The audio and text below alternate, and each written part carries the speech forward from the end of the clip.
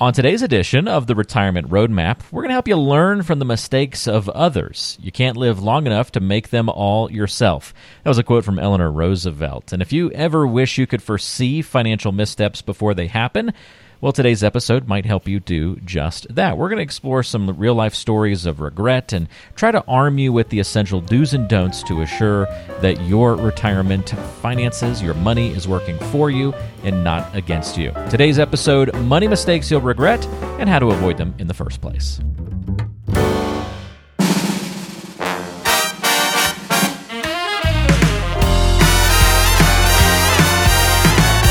It's time for the Retirement Roadmap podcast with registered financial consultant Glenn Mosseller. Walter Storholt back with you again alongside Glenn Mosseller, registered financial consultant and the founder and president of Roadmap Financial Consulting. You can find us online at roadmapfinancial.com. Glenn, we've got at least five money mistakes to cover on today's episode. And while we'll talk about recovering from these mistakes, I'm sure you talk about this with clients all the time. The goal is to avoid these things from ever happening, right? Exactly, Walter. That is option number one for sure. So let's walk through a couple of different scenarios on today's episode to talk about some of these most common money mistakes that people end up regretting. Do you ever have somebody sitting across from you and they say, you know what, I took some IRA withdrawals a bit prematurely, and I really regret doing that? Yeah, I mean that does happen, Walter. I mean, it's not necessarily the typical scenario, but when people have done that, it ends up that it can be very costly, right? Because not only did it cost them, in most cases, because it's going to be pre-tax dollars, and in a lot of cases, it potentially costs them the tax. But then also, if you withdraw money, before you're 59 and a half. Very likely they're going to be subject to, the 10% penalty on top of the tax. So that's there. But the other piece of that, Walter, is the opportunity cost, right? Because if that money had stayed in there, right, and it can continue to grow and compound, then, what would it have grown to? Right, so that's not. I mean, people don't even factor that in most cases. But it's important to understand that when you take something out, then the growth obviously is going to stop on that too, right? So it's just like, do you have a way of making that back up, or is there a need to make that back up? In most cases, if people have taken money out, early, then something is going on in their finances, and it's causing them to have to draw from different, from as many different sources as they can to try to make whatever issues going on in their life, okay. And so that's where it comes down to, Walter, we've talked about this in previous episodes too, is having that emergency fund and having access to capital, right? I mean, I've seen it so many times where particularly in the younger years, when you're in the accumulation years, there are a lot of people out there, Walter, that have a lot of money tied up inside of their pre-tax accounts and their retirement accounts, and also in their home equity, right? And they don't really have access to either one of those. I mean, I guess in some ways you could potentially get some access to your home equity, through an equity line sometimes. But again, there's certain risks that come along with that as well. So I always encourage folks, and if they're in those accumulation years, you want to have another type of an account out there that gives you the ability to to save, and have that money be productive, and it's not just necessarily making this like the passbook savings rate, but you still have access to it where you have the ability to not be exposed to having to take out personal loans and rely on credit cards and those types of things. I mean, all of those things play into it, and they and it's typically, if somebody's drawing money out of their IRA early, they're also probably doing other things as well. It just the odds are, because there's something going on, and they really, if you plan ahead, as we were just talking about, and you have a way of accessing capital without touching those accounts, then you're going to be that much better off in the future. Yeah, that's great. I really appreciate the perspective on that one. So, money mistake number one, regretting taking those premature IRA withdrawals. If you're feeling the need to do that, maybe consult with an advisor first. See if there's alternatives, other ways that you can accomplish whatever it is causing you to dip into those funds. Another regret that people often have, I'm sure you've heard this from folks that sit across from you, Glenn, I spent way too much money during my peak earning years. That lifestyle creep becomes a problem. Yeah. Well, I mean, that it becomes something that's there, Walter. I mean, and it's easy enough to do, right? It's like you start earning more money, you feel like you deserve that, and you certainly probably do if you're getting raises and you start earning more and you're doing well. But at the same time, it's like, what's the balance? Are you creating the right balance between, how much you're spending and how much you're putting away for the future? Because I mean, in essence, I mean, whatever you spend now is you're taking away from the future, and that doesn't mean that you don't spend anything now, but I think everybody can kind of follow what I'm saying is if you don't spend it now and it's still there, then it's accessible for future expenses and future lifestyle and those types of things. So it's really critically important that when you're in your peak earning years, that if you have not put away enough, that you really are taking advantage of that and trying to keep your lifestyle at a reasonable place and be putting away more money.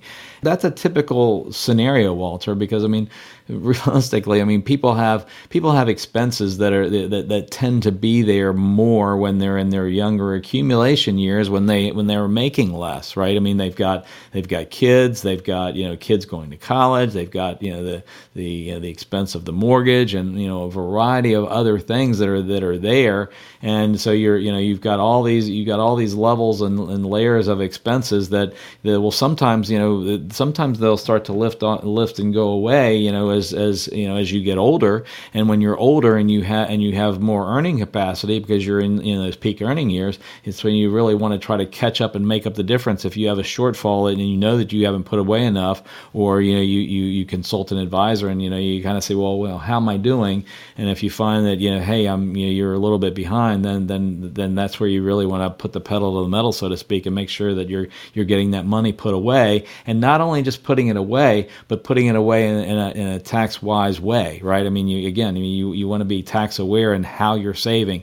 You don't want to be necessarily putting tons and tons of money in a situation that you're going to be exposed to lots of taxation in the future, right? So you got to look at all of that. But the whole idea is that when you're in that position and you're making more, for the vast majority of people, they need to be thinking of that's when I'm going to really make sure that I'm saving more as well. Yeah, that's a great point on that one. So spending too much in your peak earning years can be problematic, as can paying too much for perhaps the kids' tuition. I'm sure this is one where people vary widely. I mean, we all want to maybe provide for children and help them succeed and help them get through college and that kind of thing. But have you had people regret spending a bit too much on maybe a child's education or something like that? Yeah, I mean, it's regret is an interesting word there, Walter. That might sometimes be too strong for this one. Yeah, it might be. I mean, obviously people, think, well, gosh, we ended up paying a lot, for the kids going to college and,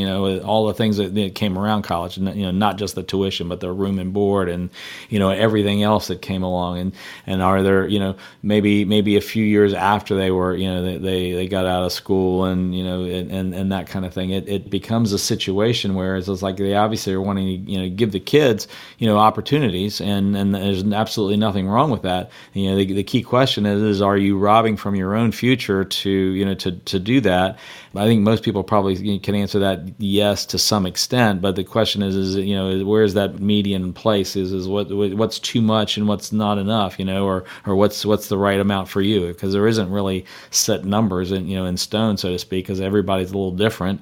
But and what their expectations are from for their kids or for themselves or whatnot. But it's something that you want to be planning for from it's just like if you have kids from the very get go, you want to be thinking about well, what's that going to look like tuition wise, and and it's difficult to do, but you want to have some way of putting money away for their education if you're going to be the one funding that, right? And so then it's like, well, what's the right vehicle? That's a whole nother conversation. But the earlier you start saving for that education for the kids, the better off you are, because then it's less hardship, because you have a longer period of time that you can spread that savings window over, and that's very, very important, to be thinking in those terms, and unfortunately there's so many people, they either don't think about it, or they just kind of just put it off, and then all of a sudden, it's like, hey, the kids are, they're in high school, and now what are we going to do?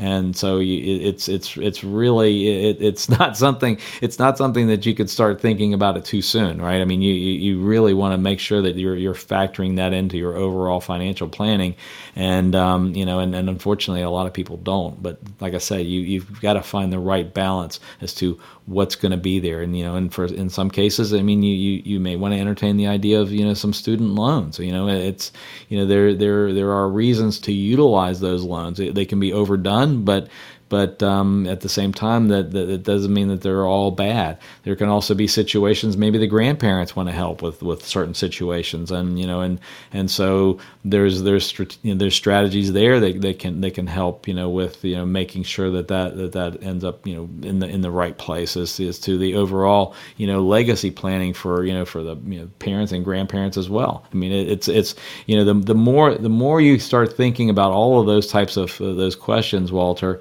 the better off you are. A lot of times folks don't think about that, or they don't necessarily share their finances or all or parts of their finances with their adult children, and then later on it's like, well, gosh, I wish we would have done this or that, and then that's a conversation for you and an advisor or advisors to try to figure out how do we do that overall planning all the way through becoming somebody who's starting to save and in your early accumulation years, all the way down to where you're in your retirement years and you have adult children and you have grandchildren.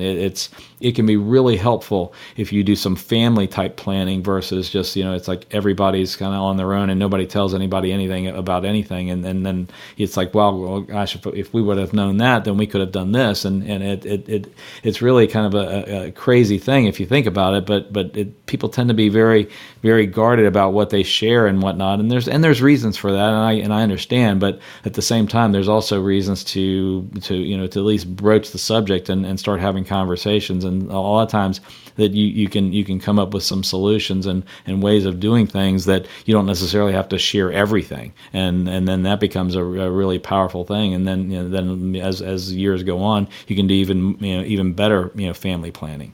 Good points there on that one. So let's change gears a little bit, and let's say we have a timing issue, and that leads to some regret.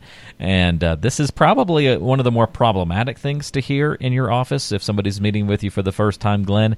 It starts with usually, oops, or something like that. I retired a bit too early, and now it's costing me. People start regretting that retirement date that they chose.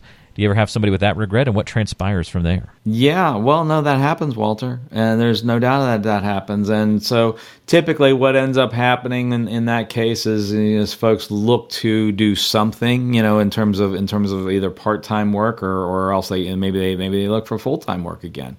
It's an important thing to really evaluate, and as the old adage is measure twice and cut once, right? You want to make sure that you're really at a place where you can, really retire and feel confident that your plan is in place, that that your money's going to last and you're not going to outlive your money.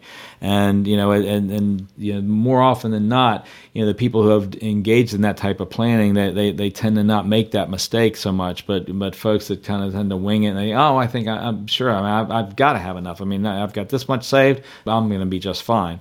And then depending upon how they have things positioned, maybe they're okay, maybe they were okay, but maybe they didn't engage in any retirement type of diversification, and they're drawing money from variable accounts that can go up and down with different cycles within the markets, and suddenly they're in a situation where they're making their withdrawals, and their withdrawals and when they were in their saving years and they were putting money away and markets turned down, well then they had an opportunity in their earning years to be able to put when they put the same amount of money away, they were able to buy more shares at lower prices, and that actually ended up being an advantage with the dollar cost averaging. However, on the other side of that coin, if you didn't if the money that you're going to be drawing income from is exposed to that, now all of a sudden it's 180 degrees different, right? And then you start taking money out and you have reverse dollar cost averaging. And all of a sudden it's like what you thought you had saved for retirement is not what you had saved, because you weren't taking into account that what we call sequence of returns risk.